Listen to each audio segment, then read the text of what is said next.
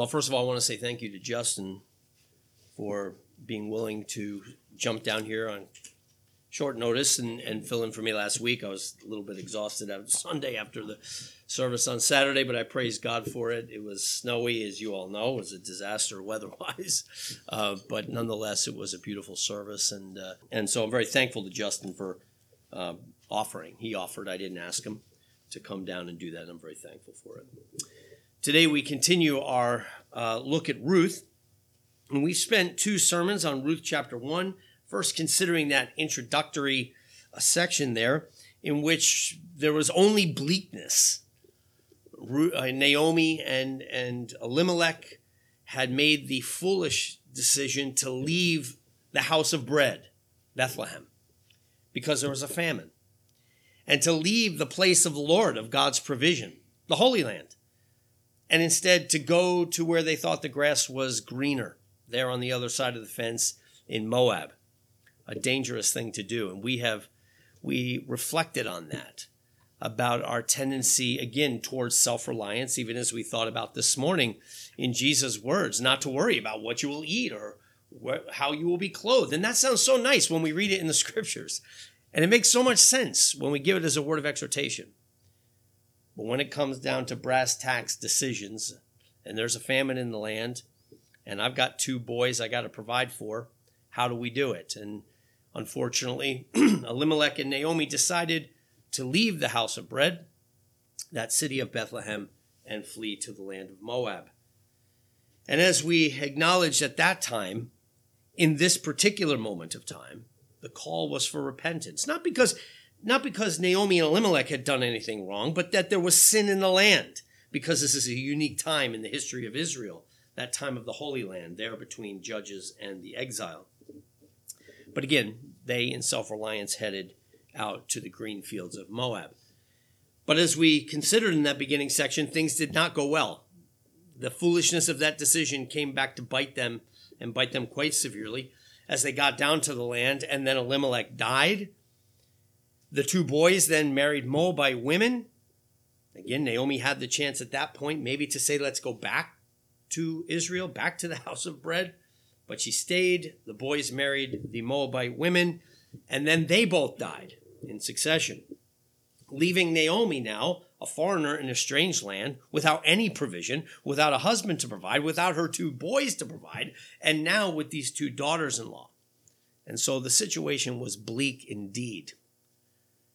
Then in the text that we considered 2 weeks ago, Naomi finally hears word that the famine in Israel is breaking and that the Lord is providing. And so she makes the first good decision here, and that is to go back to the house of Israel, to the land that God provides for his people.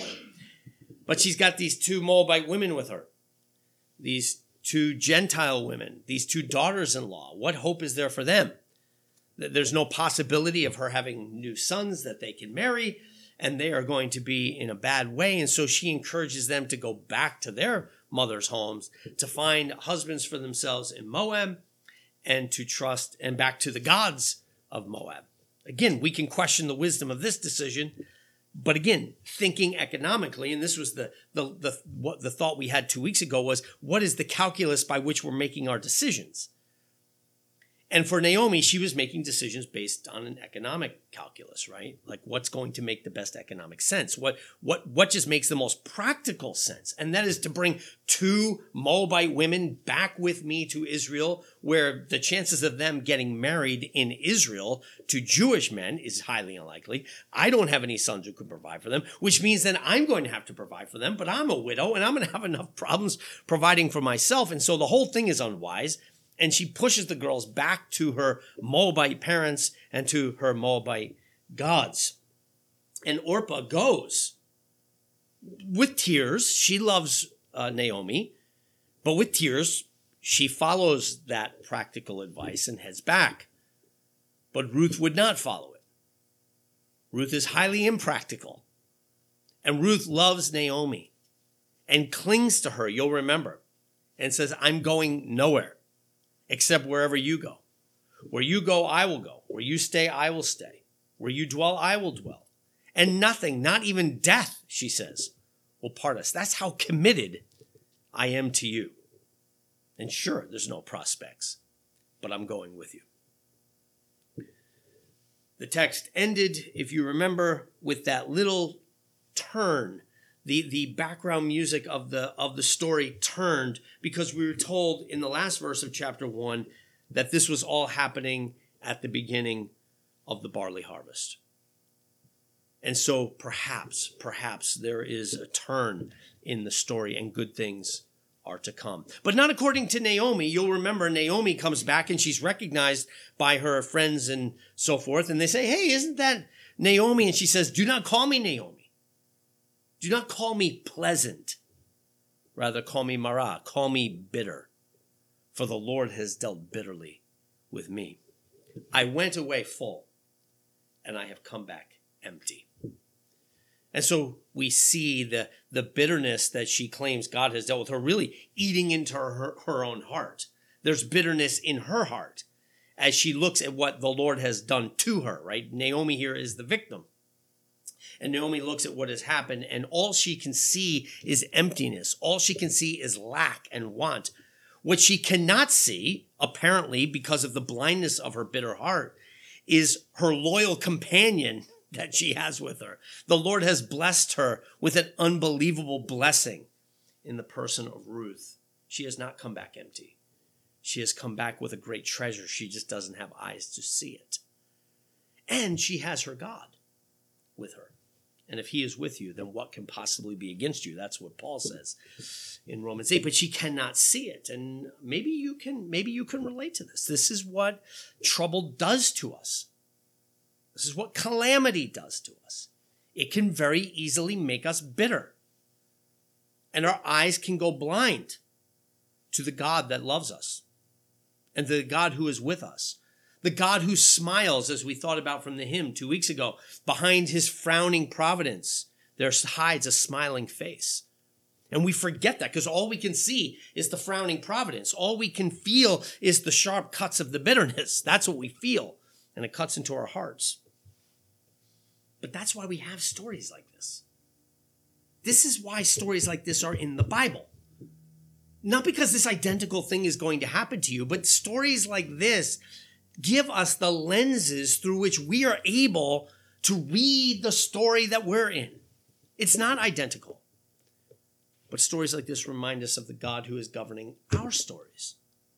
Naomi couldn't see it. Just like you and I can't see. When we're in the middle of the storm, when we're in the middle of these providential things that are happening in our lives, we cannot interpret it. I can't tell you where this story is going. But stories like this remind us that there is a sovereign hand behind it all. And not just a sovereign hand, but again, a smiling face. It didn't feel like that to Naomi, but the story tells us it was true.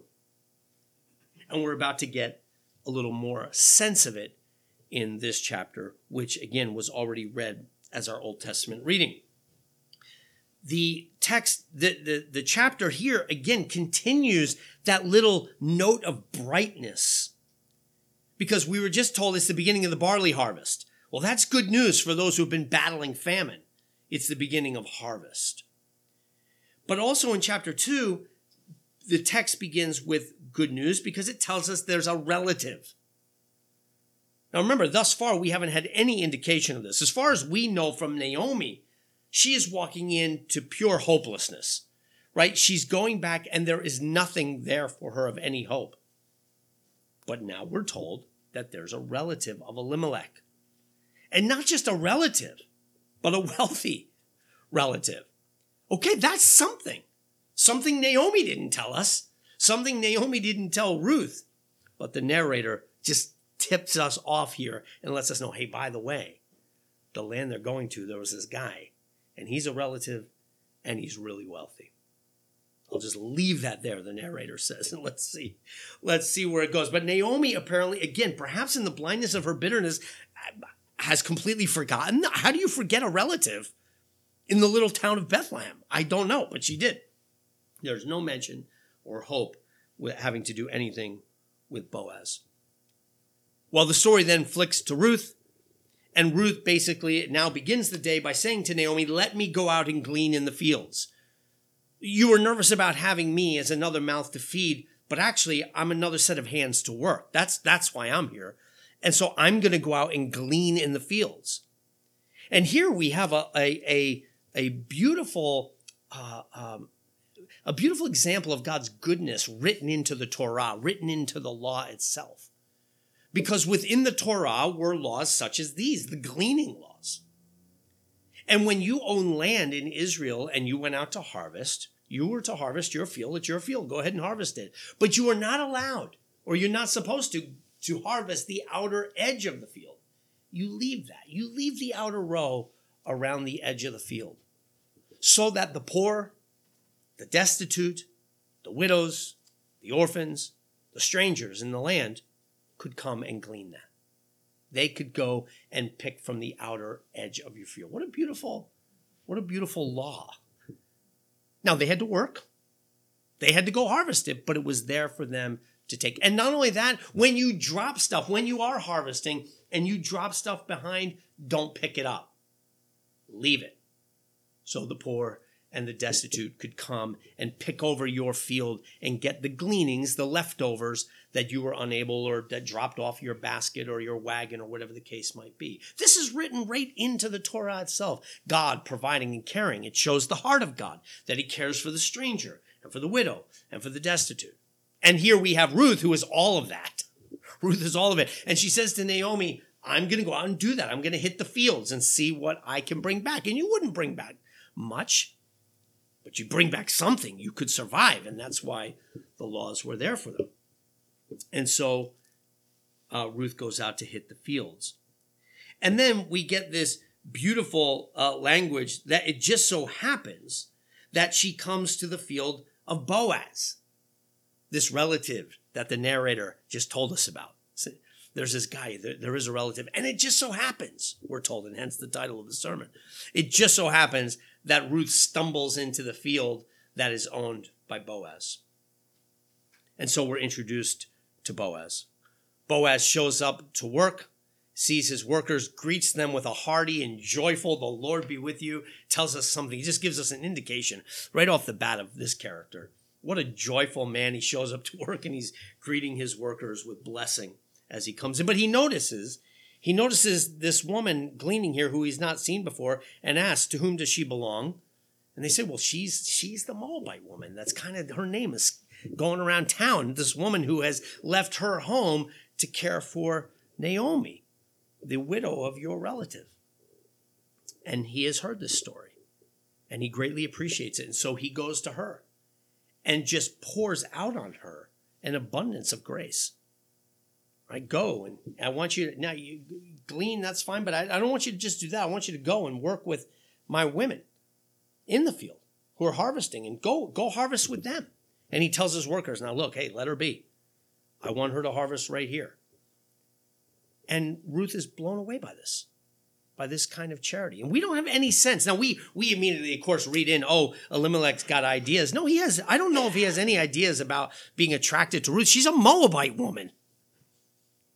He's just being kind to her because he has heard, as he tells her, he's heard the stories of her unbelievable kindness to Naomi and asks, prays right there and sent by bestowing a blessing. May the Lord be gracious to you. May the Lord provide for you. And then himself begins to do it. Go drink water that the men provided. You don't have to go back to town to get water. You can drink from the men, from the water, the buckets that the men have filled. And go ahead, you can harvest right out there with them. And then it comes time to eat, and he says, come, eat with me.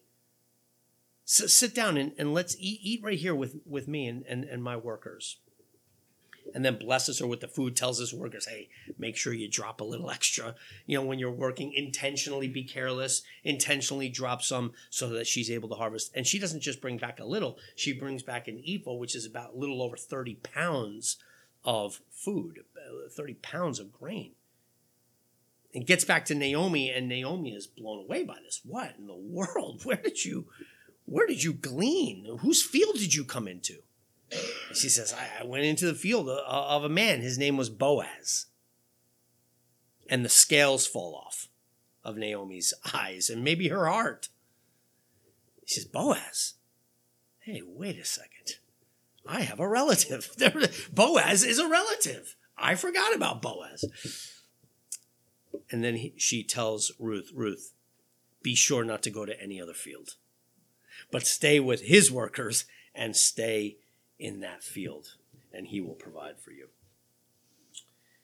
So chapter 2, we start to get some hope as the story turns. And again, I want us just to think briefly about these three characters. I want us to think about Ruth, and then Boaz, and then Naomi. First, Ruth. And I'm very cautious not to turn Old Testament stories into moral tales, like just telling us to be good boys and girls, just be like so-and-so. I think that this is too often what we do with Old Testament stories. You should be like Noah. You should be like David. You should be like Joseph. You should be like them. That's usually just not the point of the story. But at the same time, there is some truth to that. We do have characters held up before us as models of virtue, models of godliness, or sometimes as models of evil doing. And here, Ruth, what a beautiful model and embodiment of virtue we see in her. In some sense, Ruth is what Israel was supposed to be. She is what Naomi was supposed to be. But Naomi, the Israelite woman, did not trust the Lord. She fled and participated in all kinds of impurity, whereas Ruth demonstrates, as a Moabite woman, demonstrates the very virtue, faith, trust that Naomi and all of Israel was supposed to show. She's an unbelievable hard worker. She's ready to go. I mean, she's sacrificial. We know that because she's already said to Naomi, wherever you go, I'm going. I don't care what it means. I'm there for you. So we've already seen that. But on top of that, first thing in the morning, there she goes. She's out to work. And we're told, you'll remember when Boaz does notice her and says, who's that? The servant comes and says, well, that's the Moabite woman who came up with Naomi. And she came and asked if she could glean. And not only that, she's been doing it all day. She did take a little break in the house. But other than that, she's been busting her hump all day out there. She's a hard worker, diligent to provide for Naomi. And not only that, but humble. She has a right under the Torah to come and glean. She's allowed to do it. That's a right she has. But notice she does not presume. Though, again, that's what it's there for. But she does not presume. Rather, she comes and she asks the servant if she may. And she hits the fields as a foreigner, humble, asking permission. And then not just asking permission, but when she receives, she's filled with gratitude. Right? She falls before Boaz. And this is before Boaz just unloads on her. She asks why she's found such favor as he says, yes, continue. You may do this. And I'll do this, and I'll do that, and I'll do that. But Ruth is overwhelmed with gratitude. Here is a woman who does not feel entitled, even though by the law she is entitled. Rather, there's a humility, there's a virtue to Ruth. What a beautiful picture of virtue, faithfulness, diligence, courage, hitting the fields as a stranger in the open fields, and who knows how people treat you, right? She's a woman out there on her own. Humble and filled with gratitude. Just a beautiful picture of what Israel itself, and in some sense, she's the embodiment of the virtue that God demanded of Israel, but that Israel was so desperately lacking. And hence the famine to begin with, right? We talked about that. So we're introduced once again to the beautiful Ruth. But then secondly, we're introduced to Boaz, this potential redeemer. To the one who might, we're told, we're just given that little hint at the beginning. There was a relative of Naomi's husband, a man of great wealth, the family of Elimelech. His name was Boaz. And of course we know, because we know the rest of the story. Again, this is the beauty of the story. We get to zoom out and see things through the eyes of the narrator, that in fact Boaz is our hero. Boaz is our small s savior. God is the savior of Ruth and Naomi. But the small s Savior is Boaz. Boaz is the man who is going to be the kinsman redeemer. That is the one who looks out for his family. And this too was written into the Torah, right? When there's a problem in the family and the family goes into debt and they become destitute, other family members need to reach in there and do what they have to do to buy them out of their debt enslavement or to buy them out of their problems and their troubles.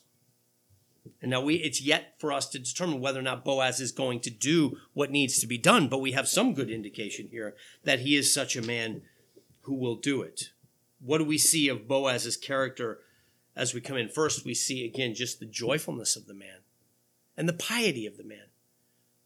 He respects his workers. He shows up and he says to them, "The Lord be with you." That's how he greets them in the day, and they respond back to him, "And the Lord bless you." Just a little thing, but it's so revealing about the character of Boaz and his relationship to his servants. He's asking the Lord's blessing to be upon them. He's got eyes to see. He notices, he sees the stranger. He sees Ruth and he's heard the story. And when he finds out who she is, that she is in fact the Moabite woman who has cared for his relative's wife, boy, does he open up the floodgates of generosity to her. We see the heart of the man. Now remember, let us, when we think about Boaz, have our eyes tuned to Christ. Because Boaz is a great character. I say he's the small s Savior, but of course, as a small s Savior, he's pointing us forward to the capital S Savior. What we see in Boaz is a pale reflection of the great work of our greater Boaz, even Jesus Christ our Lord. And think about the way that Boaz, this broken, flawed Savior, opens up with such generosity upon a foreigner, upon a Moabite woman. Right? What does he do? Not only does he let her continue to glean, but he calls out and looks after her by gathering his men and saying, "You don't lay a hand on her." Okay. He protects her. He looks out for her good. Not only that, he provides more, overabundance for her. Not only is she allowed to glean, but also she's allowed to drink of the water that the men provide. Not only that, but she's allowed to glean in the field. Not just on the perimeter and not just the leftovers that fall over, but she's allowed to glean in the field. And he tells the men, "Don't you get angry about it. I'm going to let her do this, and don't you raise a stink about it," when they very well might. But he cares for her. He protects her. He provides for her. Even things behind the scenes that she wouldn't know. She doesn't know that he's behind the scenes telling the men, "Hey, leave a little behind. Make sure you drop a little extra for her to have." And then on top of that, he even in his relationship with her, he covets a relationship with her. And again, I think we go too far if we think at this point he has any romantic interest in her. He's just caring for her and being a friend to her, to a stranger. But he doesn't just say, "Hey, make sure she's taken care of." He actually calls her over and sits and eats with her. Right? A lot like our Savior, the Lord Jesus Christ, who eats with the stranger, with the outcast, right? And the sinner. Here, Boaz has no shame in sitting and eating with this Moabite woman and breaking bread with her and providing for her needs. So we see Ruth and we see this picture, this beautiful picture of the providing hand of Boaz and God providing for Ruth through Boaz. And then finally, at the end of the story, we come back to Naomi. And it's interesting because as the story now comes back to Naomi and Ruth brings her report, we begin to see a turn in her as well. Not only is the story turning, but the very heart of Naomi is turning. I'm sure her expectations were low as she sends out her Moabite daughter-in-law to the fields to glean. What could she possibly bring back? And will she even come back? But not only does she come back, but she comes back and blows Naomi away with the bounty that she brings. Right? She brings bags overflowing here. She thought she'd come back with a little handful of stuff. Instead, she comes back with 30 to 40 pounds of grain. My daughter, where did this come from? And Naomi is blown away by the bounty, but even more, she's blown away when news comes back that it came from Boaz's field.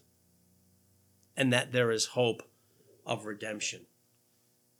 And the icy heart of Naomi begins to melt as Ruth comes back and begins to tell the stories to her. And as Ian Duguid, a commentator, points out, you even see a little repentance, perhaps, in the heart of Naomi, as Naomi gives counsel to Ruth at the end of this text, chiding her not to leave the fields of Boaz. And that has a poignancy to it. Because is it not the very thing that Naomi did in leaving the fields of her God, leaving the house of bread? There she was, living in the house of bread with the great field owner of Yahweh, right? Yahweh provided for her and for her family. And what did she do? She and her husband left the fields of her God and went to, again, greener pastures. And here you have Naomi now chiding her daughter-in-law Ruth. Ruth, whatever you do, don't make the mistake I made.